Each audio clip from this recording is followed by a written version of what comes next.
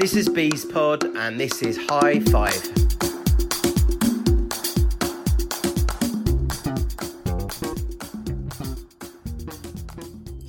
And then back to City again. Obviously, when we went up to Main Road, we went one down, and then Dougie pulled it back to 1-1, so we were ahead on aggregate. I think the memory serves me right, it's around about 60-something minutes, I think, he equalised. So there was still quite a while left in the game. Do you think that we've got the legs to hang on to this, or if we concede one, we can take it to extra time? I think when I walked up after, I told the ref to abandon it. I said, I think, there's far too can't play in this. So I was pleading. I don't know. Maybe that, look, when you look at what they threw up front second half, you had Quinn, Walsh and Rusler. I think you were playing up front. They played the three up front second half.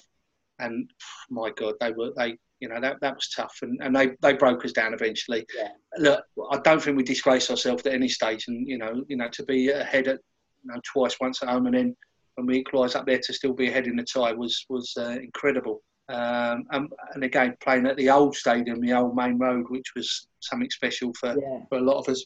And I have to say, after the game, Francis Lee, who was their chairman at the time, come in and was wonderful.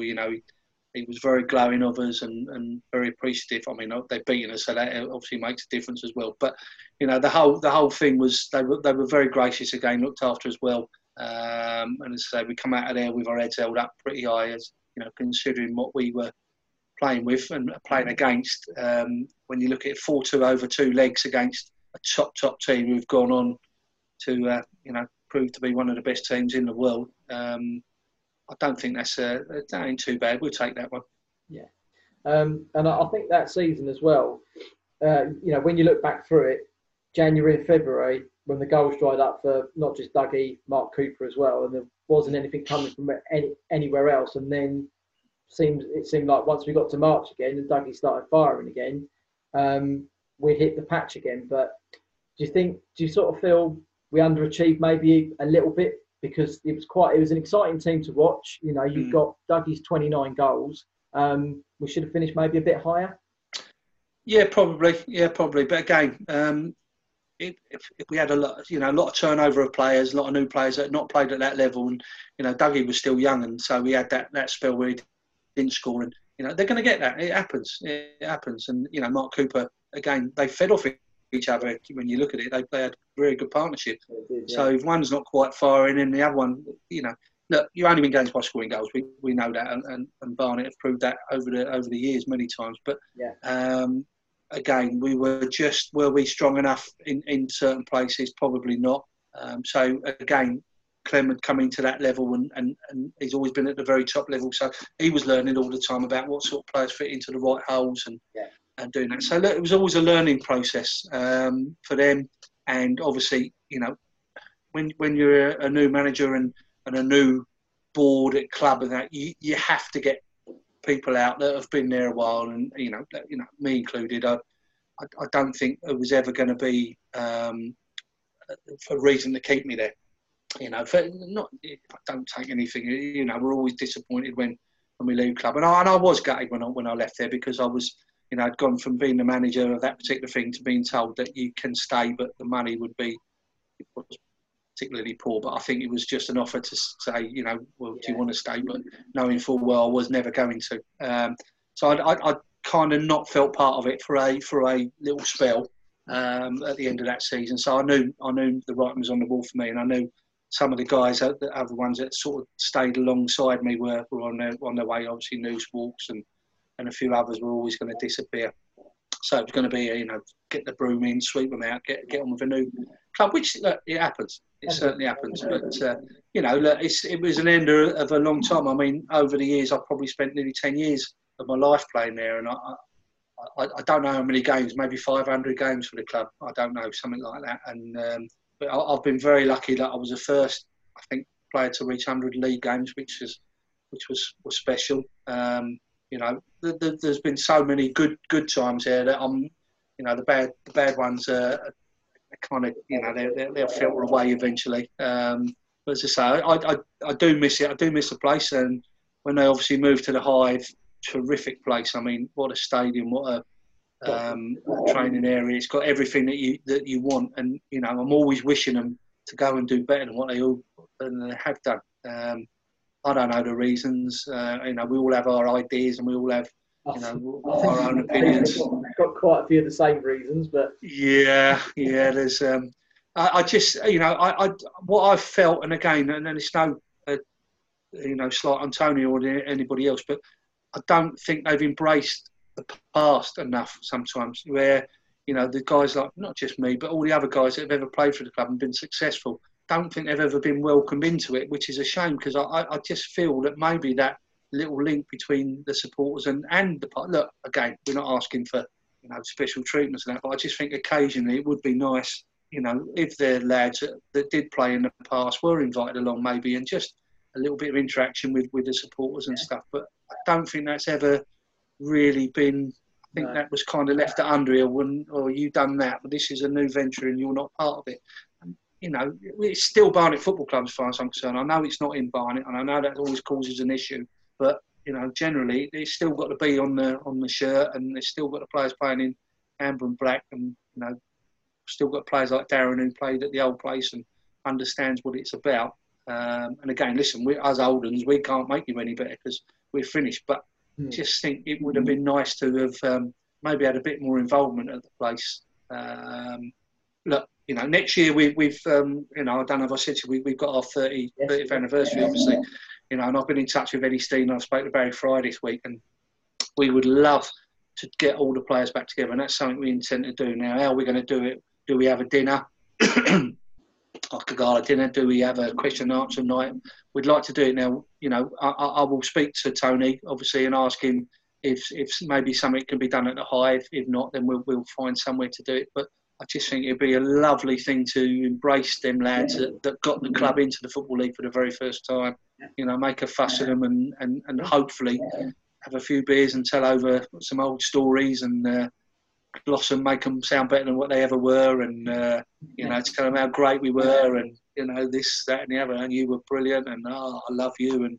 But it would be nice, and as I say, I think that's something. And me and Eddie are going to try and so put something together and say Barry was 100% behind it. He'd love to get involved. So again, through this, if we could, somehow get some sort of system put in place, or a committee of some sort, and say, well, look, let's try and get some. We'd like to do it probably next April, if possible, because of the way the season's going to run.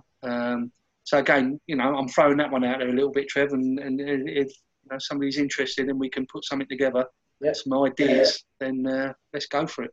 There's plenty of comments coming through, so make sure when we finish this, go back and have a look through, because you should be able to see them if I stick it on your timeline and that. But yeah, there's a lot of people that are very interested in that. I say it started before my time, but it's still something I would go and see and listen, to the stories. I don't think you can never know enough about the history, of your own club. You're not getting all the stories. You won't get them all. You'll get the filmed version. Two beers. I'm telling you, you get whatever you like. But listen, I think you said to me earlier. I think you asked me the question, and I've just picked a bit of paper off the floor about. You were going to ask me, I think, for my best team. Was that one of the questions you were going to say? We'll come to that in a minute. I've just got... Right, go on. Just picked up off the floor. That's how good it was. Right, so obviously after you left Barnet, then it was on to Aylesbury as player manager. And then a bit of a tour around a few more non-league clubs and a couple of Football League stops, and then back into non-league with Grays and Hemel. Was there always that sort of... what's the word? Wanting to come back to non-league to get to Grays and Hemel, although you had, a couple of Football League stops at clubs. Yeah, I love football, and I quite enjoyed it. So I'd done coaching. I went back into management. I played till I was 40 plus, which was lovely. I played at Aldershot, which was a lovely little football club. I have to say, I had a great time there. Aylesbury was a terrific football club, and that's another one. Unfortunately, it's gone. Well, that was a terrific stadium we had. We used to get good crowds, and it reminded me very much of almost a Barnet, to not as good, but it had that little Barnet-esque sort of touch about it. So I thoroughly enjoyed my time there. I had 2 little spells there, and obviously, then you filter into doing a bit of coaching. I was still working. I was a postman for 3.5 years, and I've done all sorts of jobs, gardening, as we talked about earlier. Worked in factories and dug holes and painted houses and done all sorts just to earn a living. But I got sucked back into coaching and, took a lot of my badges. Opportunity come up at Crystal Palace to do a bit of part-time stuff, which I did, working alongside painting. And then it's nearly 8 years ago now, I went there and I've been doing the under-23s, under-18s academy goalkeepers ever since. And luckily enough, I've done a few spells with the first team in between managers. I think I've had 8 managers since I've been there. So in between time, I've jumped in with the first team again, which has been, very, very, very, very good. I've enjoyed that.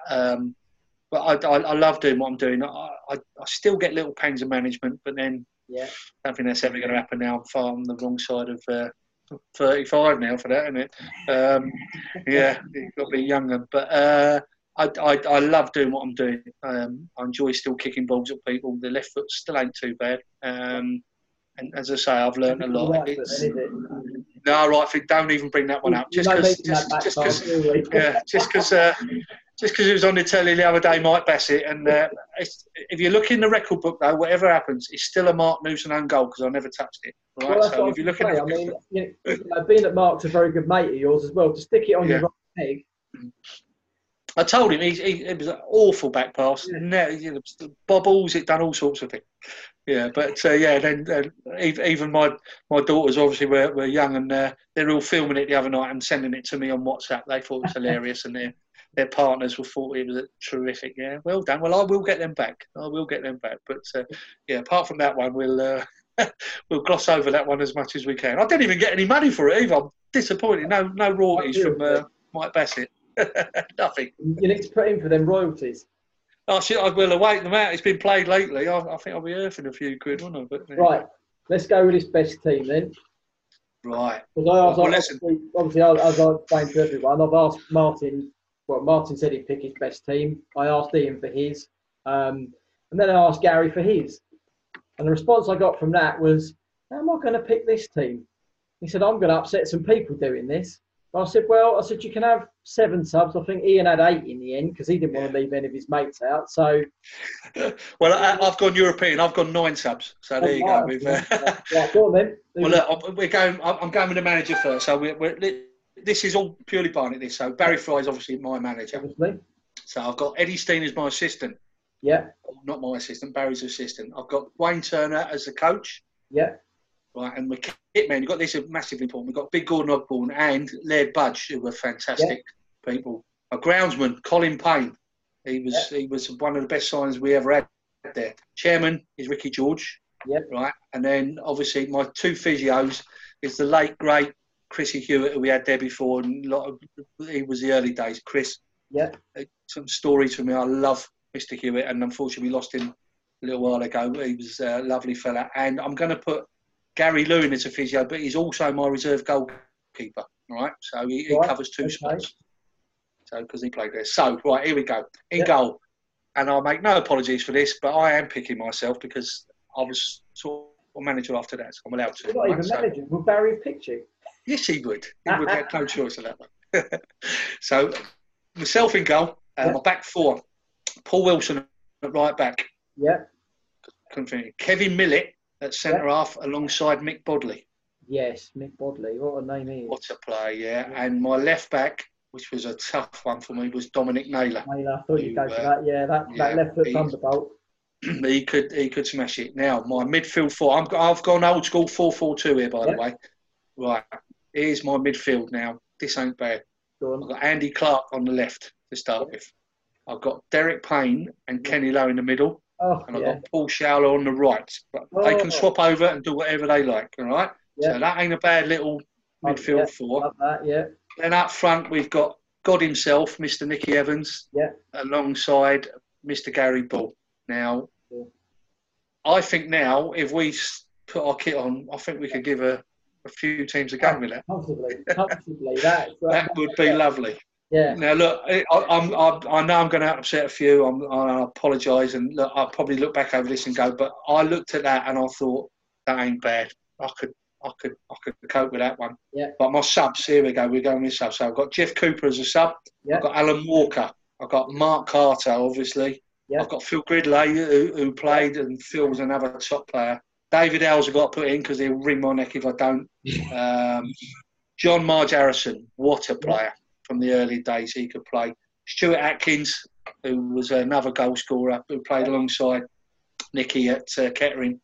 Peter Brown, another good friend of mine, who again he could kick anybody off the park but could play a bit. And obviously I've got Gary Lewin as my goalkeeper, but also physio as well. So again, a little bit of a European bench. But I think all the people over the years, if they'd have seen that little 11 coming out quite regularly, would have been all right. Sublime, yeah, that's a crack. Dodgy keeper, but apart from that, I think the rest of them are all right.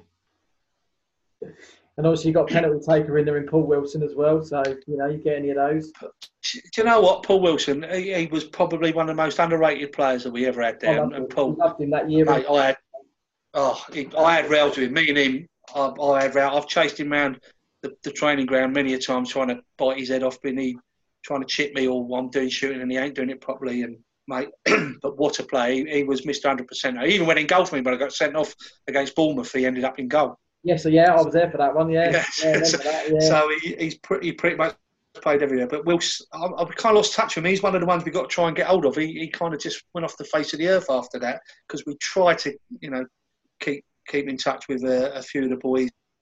I think the 25th anniversary, but there wasn't that many of us. We should have been a lot more. But we're going to make a massive effort. Obviously, we're going to be missing poor old Kevin Durham and Carl Uddle. Yeah. We lost a few over the years. Recently, John Docker, another player that we played for us. Yeah, he's a Maidstone as well. Yeah. Yeah, poor Johnny Docker. We lost him. Obviously, Stevie Brinkman years ago. Chrissy Hewitt talked about, and Andy McDade, another physio that we had there. So we lost a lot of guys over the years. But we've had some great players. We talked about some of the other things like Gary Sargent. We said people like Steve Reagan that I played with Ragsy when he headbutted the post at Yeovil and broke it with his head. That will stick with me. And when he knocked Paul Boget out, I think as well, we went back for a seconds. That was quite fun. People like Ian Ferguson we had there. We talked about Steve Foodie, Mickey Pittaway, another top player who played at the Arsenal would come to us. I've been so lucky the people that I've come across since I've been at the football club. From the really, really low times to obviously the success that we had of making the Football League. Each one of them's got a story, and I apologise to so many people that I should have mentioned and come across over the years that support as well. I talked about Percy and Reckless, and obviously Jenny Jugs, as we used to call her, and I never knew Jenny's second name, but we used to call Jenny. And well, all them, the Supporters Association, everybody there over the years, Village, for goodness sake, these people were part of it, and we were all part of him. We also had a little mad one called Derek. I can't remember his second name, but Derek used to phone up the radio stations afterwards, battering us, and then was lovely as pie to us in the thing. And supporters behind the goal. I mean, I had it at Brentford and at Barnet where they used to, you're crap, Phillips, you're this, you kick it long, and then after the game, want your autograph. Kick it long, Phillips, you're crap. I've had all them, and but after the game, they want to give you a cuddle and have an autograph off you, and that was part of it. And I think football misses that a touch where we used to mix, as supporters and players. I think football lost a little bit of its soul when that didn't happen so much, and I understand why, especially at the top levels. They're rock stars now, and I get that, and I just feel football's lost a little bit of its soul because of it. But in my eyes, rose tinted a wee bit, being down at Underhill and being involved with all them people and all the great memories I have of the place. That will stick with me forever. And for me, that is still the real football. Definitely. Hopefully, we might get back to a small part of that. By the way, Jenny just managed to tune in literally just before you said that. Sorry, Jenny. There we go. Right, question time. Oh God, go on. Various different people and all sorts of different questions. Really, right. First one's from Dick Rolfe. Man at Underhill. How are you, young man? You well? How would you agree? No, would you agree? Sorry, your best game was Man City in the League Cup, and the jacket you won as man of the match from Coca-Cola. Does it still fit? Yeah, I'm still a medium. Yeah, like I said, yeah. I mean, yeah, of course, that goes down as probably my best evening. Look, I do think I've probably played in games over the years where you think, oh, that I've been as good as that. But I think just the situation of that particular night, as I say, look, the birthday, etc., everything that was about it will be one that sticks in my memory. I do remember sort of certain saves that I made, and I think, oh, that was, I quite enjoyed that one. I don't remember too many mistakes, but yeah, that one will probably stick with me, Dick. So, and again, hope you will, pal. Next one from one of your ex-teammates, Dominic Naylor. Oh, go on, fella. Good job you put him in the team, actually, wasn't it? Yeah, shit myself. Excuse me. He said the best times of his career on and off the field for the Phillips years. Do you remember Derek Payne being found asleep in the boot of a car after a drinking session? I've got Paney. There's so many things with Paney I can tell you. And I mean, there was a Middlesex Wanderers tour that I went on with Paney, and I'd love to tell you the outcome of one of the nights that I had to spend with him, which was rather, I'll keep that to myself. But yes, Paney. Yeah, I will do. But Paney ended up in a few positions. So that was one of them. And he also tried to take the team bus once and revved it so hard he actually blew the engine up, and we had to get a replacement bus. He was not he was not in high regard that day when we were waiting around 4 hours for another coach to come and take us. But he just jumped in the seat and decided to rev it. And Mr. Naylor was short of a few stories or two. So again, hopefully, if we get together that night, I'll reveal a few of his as well. Fantastic. Right, few from people from the message board. John Docker Shorts, this guy is. Have you still got his drawing he did in 1984 after he was mascot? It must be 94, actually, I think. I have got some drawings. If it's the one he done a caricature of me, then yes, I have still got them. Yeah. I've still got a few. I actually dug out a sumo T-shirt the other week with my testimonial, which was it was a disaster this year. I ended up owing money. That's how bad it was, but that's another matter. But I did keep a lot of the stuff. So yes, I'm sure I have still got it in my scrapbook and put away in cupboards, which I'm not allowed to get out. That is one thing of having 3 daughters. I never had any memorabilia lying about. It ended up in cupboards and the loft.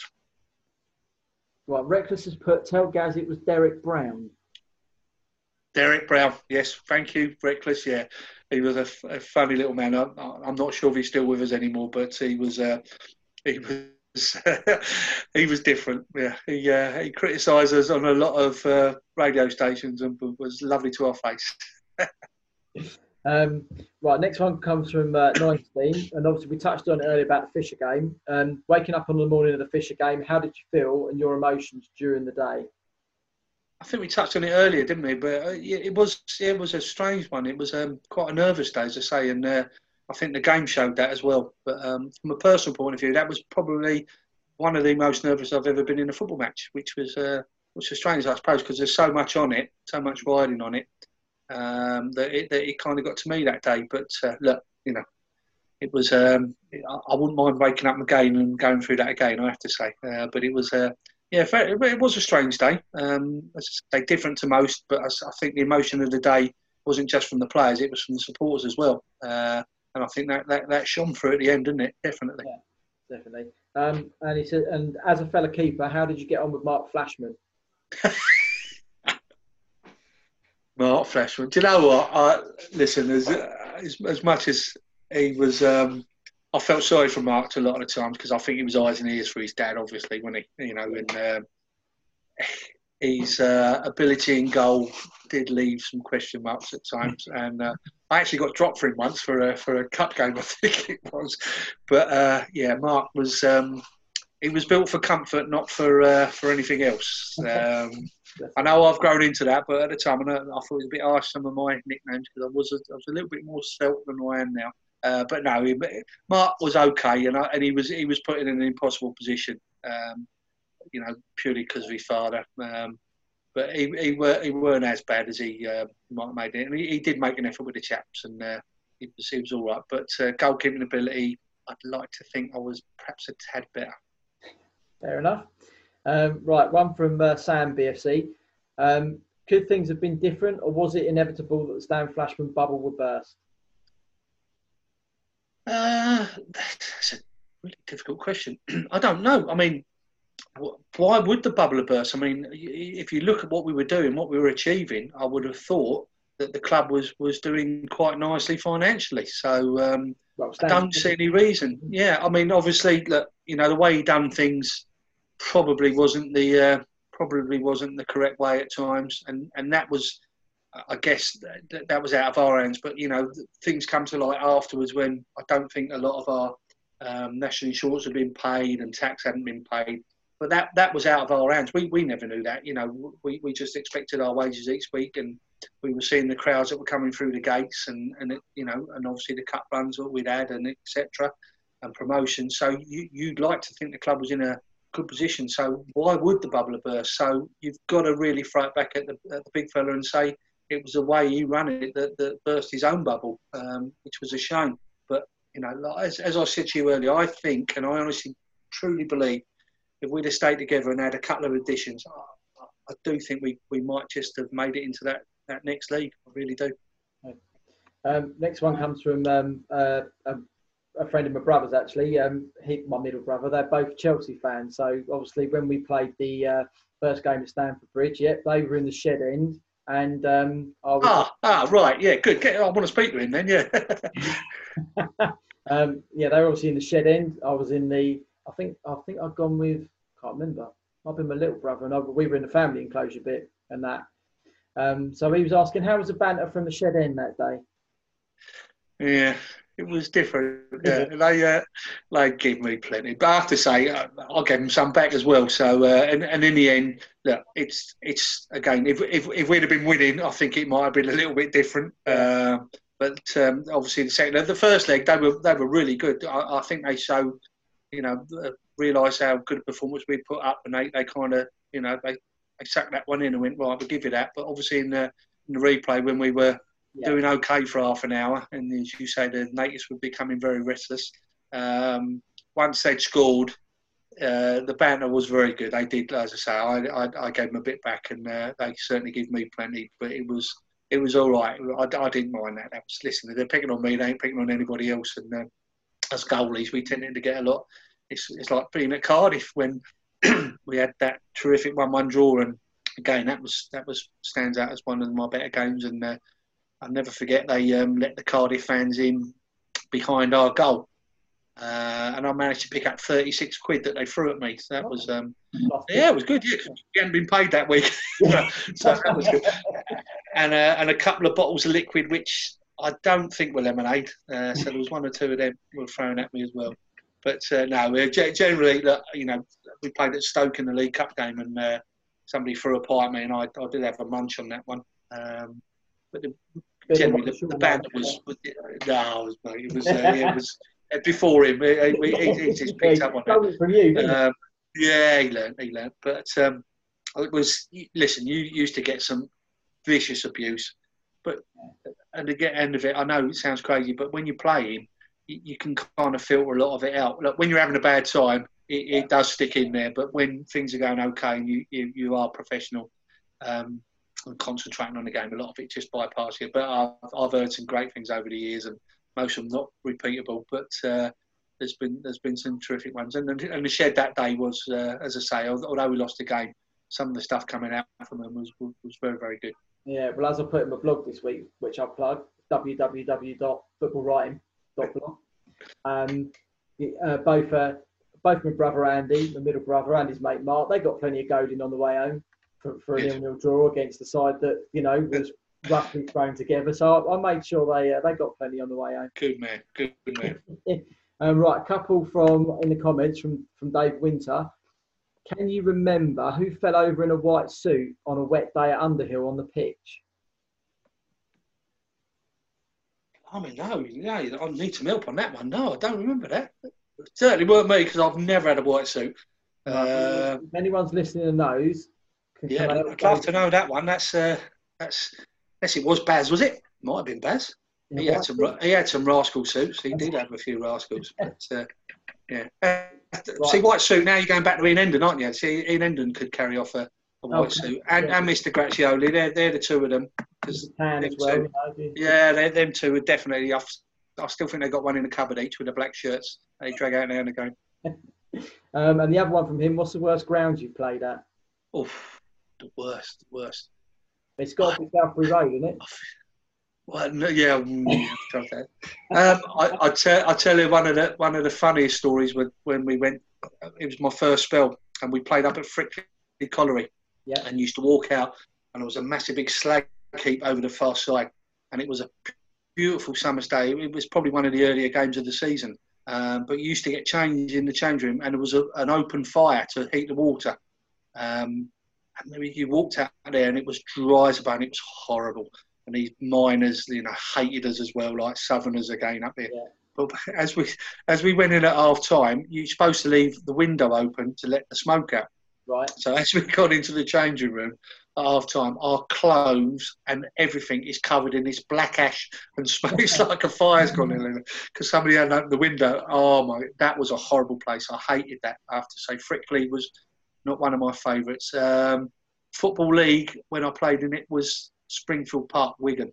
Right, I hated that place with a passion because you used to have the away door and the home door used to come past you and bash you on it and tell them what they're going to do to them.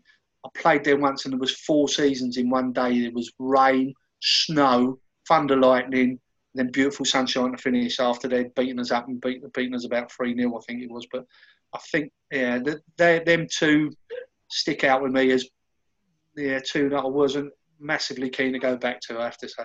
Okay, right. The man in the white suit apparently was Paul Richardson. Well, there you are. Yeah, that sounds about right. Yeah, Richo coming with. Richo was an enigma. He had an ego the size of China. That man. He was a good fella, really nice fella, and half decent footballer as well. But again, Strawberry Blonde, I think he called himself. I was a bit wary on that one. But could he carry off a white suit? In his head, yeah. Still not Hendon, still not Grazioli. Right, I got another one from Howard Gunstock. Do you remember going to Burnley and Turf Moor? What was it like for you? I'm assuming that was the season we got. Didn't we get beaten 5-0 and that was relegation? That was a relegation. Yeah, we got relegated. I think it was over the Easter holidays as well. That one. Monday, Yeah. Not good memories of that one. No, we stayed up overnight before. There was an apprehension, and I think we started off quite brightly, if I remember. But once it was the first goal went in, we just deflated. Yeah. And really, thinking back, I think they could have battered us a lot more, and they took their foot off the pedal a little bit. But yeah, not a nice day. I mean, I remember going home in the coach, and obviously Clem was manager, and we stopped and had a few beers and. It was quite a strange experience, but he was very good. I have to say that day he was excellent. He stopped the bus and bought the lads a couple of beers and drowned our sorrows. And we knew it was inevitable, but when it actually happened, it was always going to be tough. But not great memory that one. Right, one from Psycho from the message board. We touched on it a little bit. Did you feel any resentment to Ray Clements coming in as manager at the time he did? And not resentment, no, not at all, because that's, somebody's offered a job, they're going to take it. I was disappointed, of course, but look, the writing was on the wall. It'd have been different if I'd won 10 games in a row and we were flying up the league. Then you could have said, "What are you doing this for?" But look, I had no comeback on that one whatsoever. There was, we knew where we were, we knew the situation we were in. It was inevitable what was going to happen.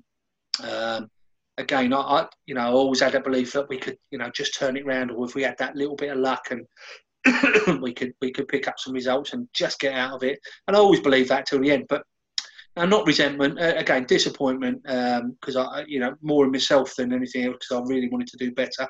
Yeah. And when you look back in the record books, I'm probably in statistics wise, I'm probably the worst manager the club's ever had. And I'm saying about these big names that you said earlier, giving them a bit of stick. But in my head, from what we tried to do, and it wasn't just me, but what we tried to do and put together, I'm quite proud of it as well. That will stay with me, that one. But it was a very tough time, both on and off the field for me. I don't think people realise the pressure that a manager is under, and even more so nowadays. Like the rewards that they get now. But yeah, there's a lot that goes with it. Not always good. As I say, disappointment, regret that we didn't quite do the things I'd love to have done. Also, a few regrets that I wished I'd have learnt or known what I know now. You go, wow, how difficult things been. But look, you can't live in the past like that. It happened, dealt with it, moved on. And as I say, listen, it wasn't a bad little period that Clem had. But as I say, I would love to have been successful with the club and taken them on to bigger and better things. But hey, it is what it is. It is, yeah. Right, one from Lee Hyams. After we beat Blackpool 1-0 first leg of the playoffs and we were class and unlucky not to win by more, what happened in the dressing room with Fat Stan? It's actors all. Yeah, just a typical row. We weren't prepared, we weren't this, we weren't that. But Stan used to go off on one, and then to be fair to him, he used to come round a day or two later and realise he was wrong. Never quite apologise, but let it go. There was accusations of all sorts of things. We ain't done enough. We ain't done this. We ain't done that. Baz, you ain't good enough. You picked the wrong players. You ain't trying hard enough. It was never that. We look, and as much as Stan was the chairman and paid the wages, you've got to remember we didn't play for Stan. We played for Baz. Most of the time. And I don't say that with malice towards Stan, because Stan was employed us all and give us. We done well for him, but we played for Baz and each other. I think that was always going to be the way that club was structured at that time. So we'd heard it all before. We've seen all the rows. We'd heard all the. As I say, I was sacked more times. So I was PFA rep for a little while, and because I was PFA rep, I got the sack for that. But I was sent out to the car park, and then 10 minutes later, I was allowed back in, and there was all sorts of stories like that. But there was a few accusations, but. I have to say, he told us to go straight home, but Baz went straight to a hotel in Blackpool, and we drowned our sorrows there again. But so Baz basically put two fingers up to him, and Stan, I have to say, never come back with anything after that. He was good as gold. Enough, right. Another one from Psycho was Jeff Cooper always winding up his fellow players as much as supporters with light-hearted jokes? Cooper's a weirdo. He's a complete weirdo. He lives in New Zealand now. He's been out there a number of years, but I was quite close with Jeff. He used to live around the corner from him. We used to travel in and that complex, to put it mildly. But yeah, he was just a wind-up merchant. He was just always non-stop. Him and Duncan Alton were sort of partners in crime, and they were always out of people. And Alts could wind people up for fun as well, for all sorts of reasons. But yeah, pretty much, yeah, he was like that all the time. But good lad, good footballer, good left foot, and he was very close, as I say, to getting in. But because Dominic Naylor probably had a better right hand punch than Coops, he just got in. Right, couple from Reckless. No, I'm not answering anything from Reckless. Tell him no. There you go, Reckless. Right, favourite digestive, milk or dark? Oh, milk chocolate, yeah. Good lad. Right, so Gary, you've always been very generous in getting involved with Barnet fundraisers, Donny Gaz, Lee Harrison, Underhill, Centenary, etc. You always used to request that we sat you between two particular ladies at dinner. Was it because they were light eaters? Yeah. Pretty much that, Reckless. Yeah. And the view. We'll leave it at that. Yeah, I know the two particular young ladies. But there we go. Another one from Lee Hyams. Do you remember playing at Wembley in the London five-a-side competition? It used to be the London Masters, I think, wasn't it? Oh, yeah. Lee, how are you, mate, as well? Do you know what, though? That was a weird one. We'd travelled back from Germany. We'd been out in a place called Lüneburg, I think it was, in Germany. Yeah. We'd been out on an end-of-season tour. We played against the RAF and a couple of other. And we actually travelled by coach, so we drove home that day and we had to go straight to Wembley and play in the five-a-sides that evening. God, we were knackered. I remember that completely. Yeah, we I think it's pretty much drop your stuff home, get in your car, and then drive to Wembley and play in that. I think we beat Arsenal on the way through. I think we got a couple of results, or right, done okay. Yeah. But yeah, I think we got knocked out in a penalty shootout to somebody in the end of the game. Mate, it was. I think Watford beat us. I think. Yes, but yeah, that was driven all the way from Germany. Yeah, driven all the way from Germany that day, and gone straight and played in that London five-a-sides that evening. Yeah, that was I think we were a tad tired the next day. Yeah, just a bit. Yeah. Right, one from Lloyd Child. Did you ever finish off rebuilding that fireplace? He remembers an article with you standing in front of a half-full one. Oh no, my missus will always. Yeah, it was in the News of the World. I remember it was called Barnet Rubble. They headlined this thing. So there's me, my wife Sonia, and I think it was two of my daughters probably at the time. There was Alicia, my eldest, and Lydia, my middle one. Yeah. Definitely wasn't about at the time. And we pictured standing in front of this open fireplace that I'd had all these grand plans to. I'd ripped doors off, and I told Sonia, we'll get it done. I've got the 6 weeks off in the summer now. We'll get this all done. And then, unfortunately, lack of funds coming through the bank account because somebody forgot to pay us, put paid to that. So I took a lot of stick for that one for a little while, and bringing it up now. So thank you for that. Right, another one from Lee, which he put in a while ago. Whose miss was worse, Gazza in '96 against Germany, or Kelly Hargs against Chelsea in the FA Cup? Oh, stop it! That's Gascoigne's all the way because he was a Spurs player, I think, at the time as well. So. No, listen, Kelly was, like I said, that Tony, what a hero he would have been. But I was, that night I remember watching that one with Gaz and just please go in. I think if he'd gone with his left foot, he might have got it. But hey, what a player he was as well, by the way. But I'm giving that one to Gascoigne. Okay. Right, couple of on Twitter. One from Dragonfly293. Why do you think it is the likes of you, Hendo and Darren Curry have gone on to manage the club after playing? I was the only one there. That's why I got the job. Listen, Hendo, I could always see it in him. He was a manager in the making without a shadow. He knew his football inside out. He still does. And he was made for it. His temperament. I always see him. He was a leader. So I always saw him as going into that. So I don't think there was any doubt that he would have gone into management, whether it was there or somewhere else. And I know he's been out in Gibraltar, I think, stuff. Yeah, he was better than that. I'd like to think he's got something else lined up. And I know he does a bit of agency work now, but I see Endo as a manager. I think he always had that in him. Darren, I don't know as much. Obviously, I saw him play and know him a little bit, but from what I've seen and the way that the team have played. And some of the acquisitions he's brought in, he's certainly got a future in it. He knows his stuff and the people he's got around him as well.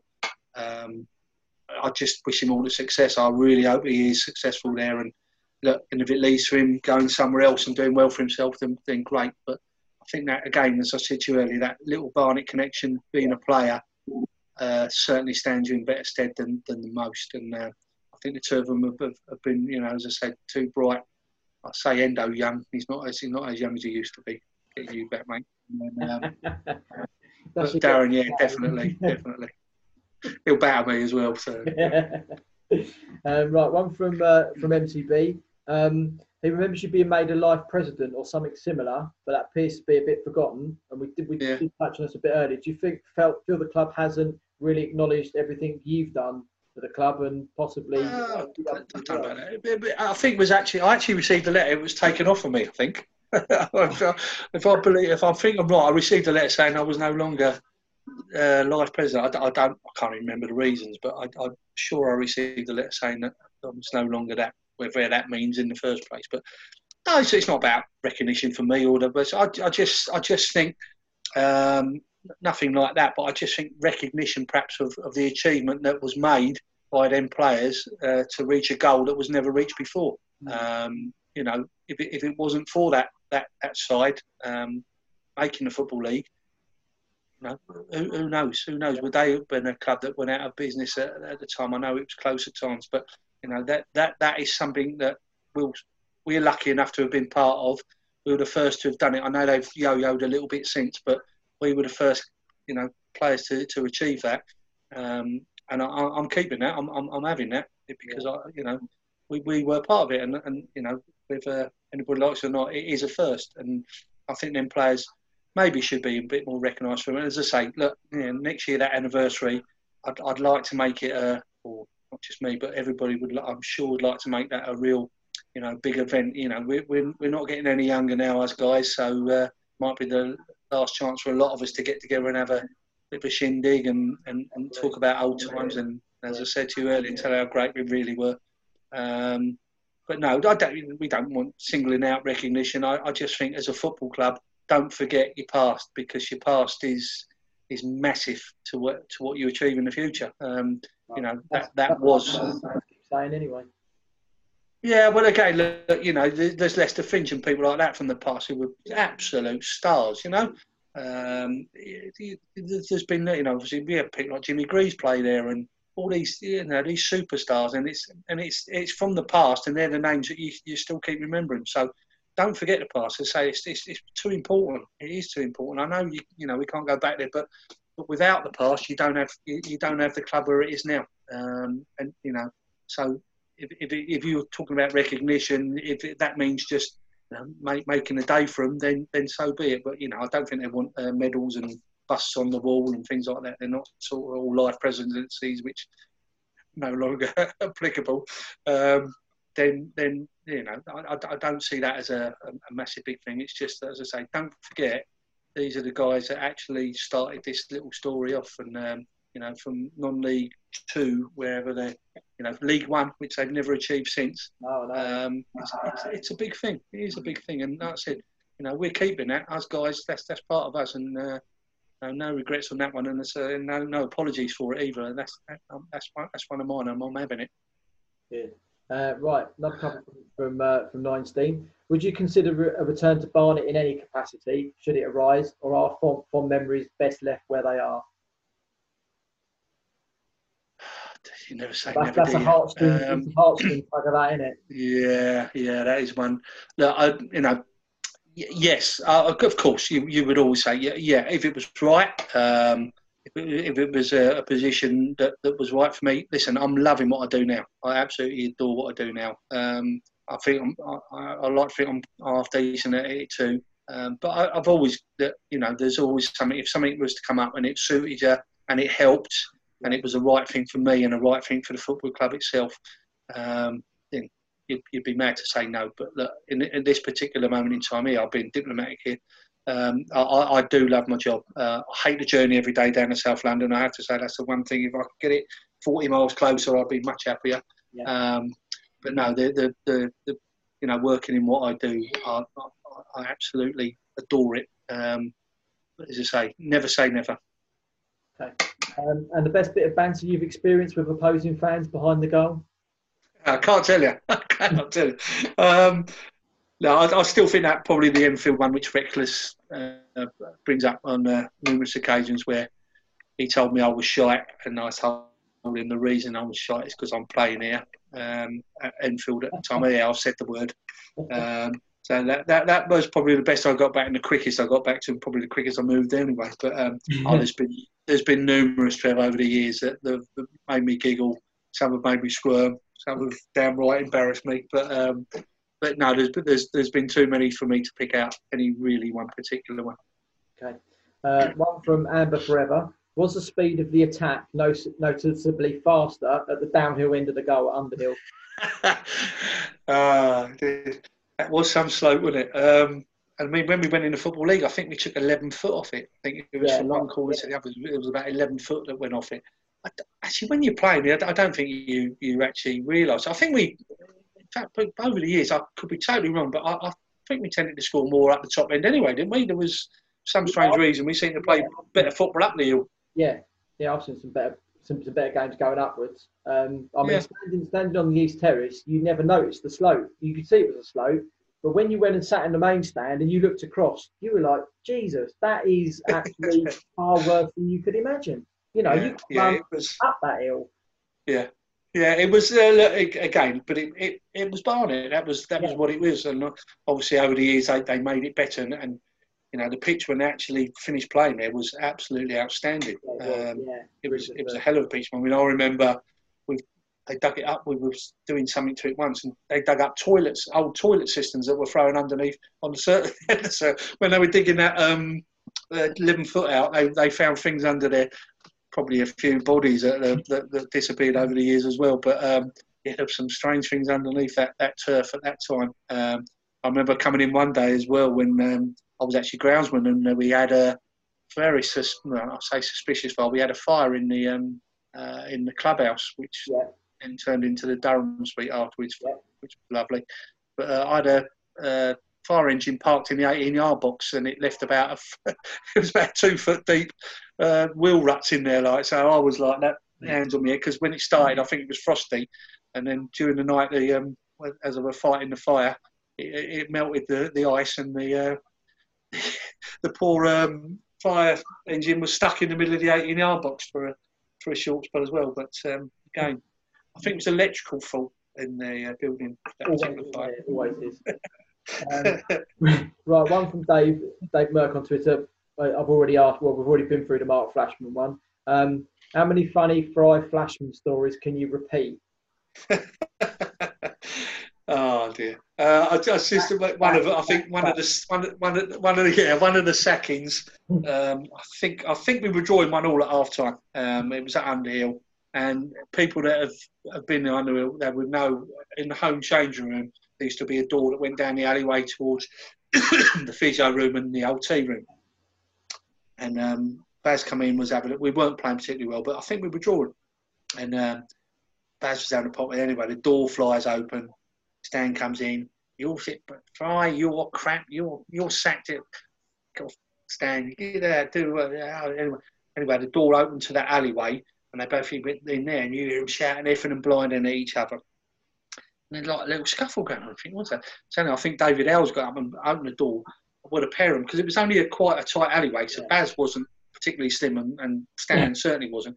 They were actually wedged in the alleyway. They were trying, I think, to have a little scrap, but because they were so big, stomach to stomach, they couldn't actually throw any punches because the pair of them were wedged in the in the alleyway.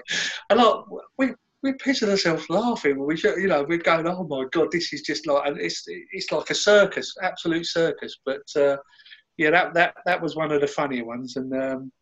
They used to be at it all the time. I mean, as I say, if we lost a game, Stan was in and giving us this, that and the other, and ain't paying you, we ain't doing this. But in the end, it just become white noise in the end. But that was one of the better ones. Okay. Right, one from Andy Mack from Twitter. Obviously, we went through a bit earlier how difficult it was to get the team together in '93, quite stressful in that. He said, but in connection to that, thank you so much for what you did back then. Any funny stories and any players close to joining, but you couldn't quite get it over the line? No, not really. I mean, some of the stories. I mean, God, who did we get? There was a what's his name? A fire. What's his name? Louis Afort. And Louis, the loveliest man ever. Lovely little fella. But Louis had played in America indoor football. And me and Ricky George and everything, we were so short of numbers, we were desperate to get some players. And Louis come in and in the training games and that, he was looking like $1 million. We think, God, we might have pulled one here. Yeah. Anyway, so we sat him down, and I think we offered him £120 a week. And his face was blank. I looked at Ricky, I went, Jesus Christ, we got an eye nut to crack here. And he just said, Ricky went, well, look, we can probably go 150. And again, just this blank face looking at us. I'm looking at Rick and going, what are you doing? We need this. We got up to 300 quid, which. And anyway, he said, that's the last. And he looked at us and he went, and then we went, why saying, well, why are you playing eyeball? Why did you just come and say you want it? He went, I've never been offered £100 to play football ever in my life, he said. So I would have taken that. Oh, we've given 300 quid in the end. Because we think he's like, he's playing some hardball here. And he was just so amazed we'd offered him money to play football. So we made a bit of a cock up there. But again, lovely fella. I still speak to Louis occasionally. He does well in agency and stuff like that. But listen, we tried everybody. I tried to get loans. Obviously, we got Zeke Rowe on loan from Chelsea, who's done great for us. We tried to get a few loans in. It was always difficult because of our financial situation. We was always tight on budgets, and clubs wouldn't lend us players if they didn't think that they could get paid for it, and it was always difficult to get them out for nothing. So, but look, it was what it was, and we did try. We tried as many as we possibly could. When they asked for some of the wages that they wanted, we were never ever going to get there. But not a name of any sort. I mean, Brian Marwood for me was fantastic that we got Brian in. I did try Tommy Mooney from Watford at the time. We tried to get to him. Couldn't quite get it over the line. So again, asked favours off people, but we ended up with what we ended up with. As I say, look, if we'd have had more time, we might have done better. But bless them, they were all great lads and done their best for the club. Yeah. Right, one from Sam Collins. Kelly Haag, bit of a cult hero with the blonde mop, and then that game at Chelsea, and then obviously after us, he just disappeared. Any stories about the man? I think he was kidnapped by aliens, Kelly. He was Mr. Teefel Head. He is. I've met him recently, to be fair, and there's a big old napper that Kelly's got, and it's bald as a coot now as well. He's a cab driver because he could talk the iron legs off a donkey, can Mr. Haag. But another terrific lad, as I say, good friend of Gary Smith's and Mark Newson. So when Gary comes back over from America, we tend to meet up and have a cup of coffee and have a chat. But Kelly, I mean, Kelly went and played a bit of non-league after that. I think he had a few injuries as well. His boy's a decent player and he's been playing at some good levels. But Kelly, again, he was. If you're in a cab with him, he will have the meter running and you will be paying for it because he will not let you out until he's finished talking. Top lad. And while we're on the subject of former players, actually, do you know what Tony Lynch is up to these days, and is he involved in the game in any way? Tony Lynch is up to about 23 stone. That's what I think Tony Lynch is. He's Lynchy. Now, you talk about footballers. That kid had everything. I mean, I played with him. He was a 16-year-old at Brentford when I was first here. He was an apprentice. He was in the first team, and he had absolutely everything. I mean, both feet, pace, but Tone could let you down in a heartbeat. He's if he could have got his head straight and got himself fit and knuckled down, that guy could have been anything he really wanted to be. But I love Lynchy. He is one of the funniest fellas. Him and Derek Payne used to have me in stitches, them two. They were like thick as thieves. But like I said, some of the goals he scored for us, he scored 2 goals up at Hull when we drew 4-4. And he could rip people. He had, as I said, pace to die for, 2 feet that you could use them both. I love Lynchy, and he used to frustrate me, and I used to have him round the neck sometimes and drove me mad. He drove me mad, but I love him, and as I said, I just hope he never sits down and goes, "Oh God, I wish I'd have done this." Because, as I say, for wasted ability, I've seen him in the pubs. I could have been this, I could have been that. Lynchy certainly could have been anything he really wanted to be, but I'm glad he played for me because he was a top fella. As I say, he gave me nightmares and drove me mad at time, and a few times where I could have absolutely wrung his neck, but really good lad. Right, one from Michael Charlton. Did you ever repay Motti for the fireplace? Motti, did he had to sell his fur coat for that, didn't he? Another terrific fella. I mean, he was great. He was a good friend of Ricky's, obviously, and he did help me out. He put towards my wages a couple of weeks, which was really good of him. Another proper icon, that man, and obviously he cut his teeth, I think, at Barnet as well. So he had a little bit of a history with the place, but top fella. Yeah, right, one from Rob Stebbins on Twitter, and we've touched on like a little bit of it with the 91 stuff, and obviously what you're looking to do, with a Legends get together and that. How many of them are you in touch with, and what are majority of them doing now? Obviously, I spoke to Steenie now. Steenie's a teacher now, isn't he, Steve? God, with that voice, that would drive you insane, wouldn't it? That gravelly voice would kill you. People like Mick Bodley was a postman for a long time. He used to be a policeman as well before. No? Bodley is a copper. That'd be the worst thing. I mean, Showler was, wasn't he? That's it, Shallow. I knew one of them was. Paul Shallow was now Bodley, but not with his record. Derek Payne, he does a lot of stuff at Watford. I think he's like an ambassador there, but also does a lot of radio stuff. Again, surprises me. Lynchy, I've no idea. He's probably lying on a beach somewhere. No, that's Hendo. No, he's got one of them lamps. He's all right. Nicky Evans had his own business selling parts for Land Rovers, and I guess he still does that. And he got a terrific scar on his face, but he's the only bloke who can carry it off and look better with it. Obviously, Kenny Lowe went out to Australia, was manager at Perth Glory for quite a spell, and then left that. Andy Clark again went to Wimbledon. Didn't see much of him after that. Dominic Naylor, I don't know what Dom's doing. I know Kev Millett was in the printing game. He was still doing that with some of the other guys. Who else? Mark Carter again didn't know. Jeff Cooper, as I said, is in New Zealand. Alan Walker is. Jeff Dunn lives down this way near me in Bognor. Oh really? Yeah. Well, he's always from Bognor, where Jeff was originally. David Howells went into. He was DJing, wasn't he, in Greece and places like that for a long while. John Marge Harrison, going back further, I think he was a postman as well for a while. Stuart Atkins, way back, was worked in the printing game for a long time. Peter Brown, he had some pubs and he engineering, so he's still doing a bit of that. Who's that? Bullet. Gary Ball was a postman as well for some strange reason. We all ended up being postmen, but I think he moved back up to Nottingham, as far as I know. I haven't seen Harry Willis. Again, I mean, listen, now I've not got Harry Willis in there. That's another one I should have put in there. So Willis in midfield as well. Can you imagine that? No, I should put him down. I'm revoking that team, and I'm getting rid of. Who am I getting rid of? No, I'm not. I'm having 10 on the bench, and Harry Willis is definitely in that now, right? So add him. Harry, I'm not sure what he was doing. He was involved with all sorts. So a lot of the guys that, you know, as much as we sort of keep in touch, don't know a great deal about them. But that's why I'd love to get us all together for next year to have a really good chinwag about it. Okay. And Chris Hewitt's asked, can we ask Gary if he can remember Scarborough away? Little pigeon, right? That little pigeon that who's offered that is the son of the late great Chris Hewitt who's asking that. And Pidge, you know the answer to that, and I am never going to reveal it, so you can go away and do one.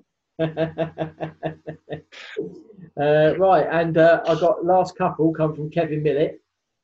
Oh, yeah, superstar. Good job, I put him in as well. Well done, Mullet. There you go. Right, you got many nicknames: Sumo, Bit, the Mexican. Why Stick of the Dump though? That started. Where did that start? I think it was Wayne Turner who started that one off, and it started with Stick of the Dump because I had no idea why that happened, but it evolved into Spit from Eddie Steen because of Spit the Dog and Bob Carrollgees who had the Tash and Kelly. So that's how it evolved into that. Stick of the Dump in the first one. That's when I was at Brentford, and again Wayne Turner started that one off. So I have no idea why. Perhaps I was rolling mud all the time. Sumo. Shit at the time, I have to say. Now, yes, I'll give you that one. The Mexican was, one or twice, but Spit was the one that I'm called more than regular, which is a really endearing name, isn't it? And in front of people, when, Mark Newson, when I'm at Crystal Palace, all right, Spit, how you doing? And people look at him and... Yeah, I can imagine, So, that's the one that stuck. It was Stig and Spit are the two that have outlasted most of them. Okay. And the other one, tell us about the incident with Ronnie Howell and a jar of Vaseline. I know because Rex has told me through it. That is definitely for adults only. That is definitely for adults only. And with a lot of help from Steve Reagan and a few of the other lads at the football club at the time. But I will tell you that one in private. But let's just say I've not heard a man scream like that for a long while. Right, Reckless has put, and I know the answer because he told me, Stick of the Dump is because you clean up food. That's harsh. No, I'm only invited to these buffets because they don't like things going to waste. But he's probably right. But again, when I see him, he will be getting plenty as well. Right, that's everything I've got. Questions, everything. God, that's gone on for ages, isn't it? I do apologise, people. I didn't realise 2.5 hours. That's about standard for the for the moment. But I hope you've enjoyed it. It's been great fun. I hope everyone's had a great time listening. And everything. It stays on my Facebook page, so anybody that's missed it can go back and listen to bits and break it down into smaller chunks, if they want to, and everything. So, one more from Dave Winter. Herbie Smith. Any idea where he is? Probably in prison. Herbie was, he was briefly with us and then briefly disappeared. I don't know, actually. Again, that's something I've no idea. There was there's Harriet. We had people like that in the past who I think they saw the wrong side of the law at times. But no, he was all right. Herbie when he was with us. A beast he was as well, by the way. He was a beast. Yeah, I've heard the stories and read the bits as well. Last thing I asked, obviously we've touched a little bit on Darren and and how well things have gone last season.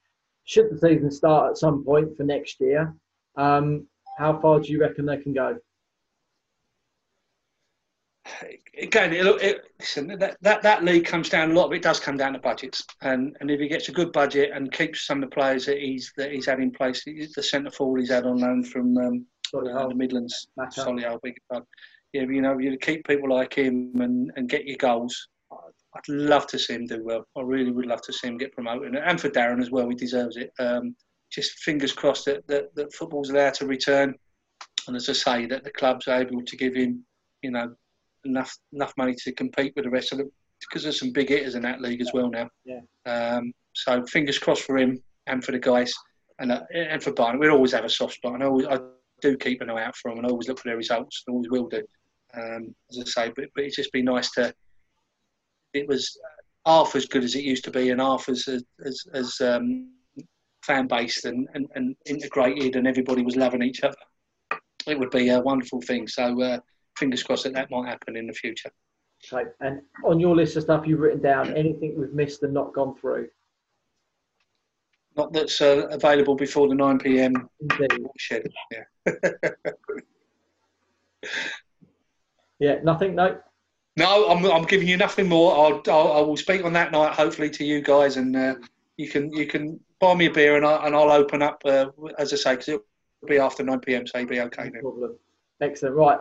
Well, I hope everyone's enjoyed that. And say that'll be live on my Facebook. Well, it'll stay permanently on my Facebook page. I'll share it to Gary's as well, so any of your friends that want to have a listen in bits and pieces, and that will be able to as well.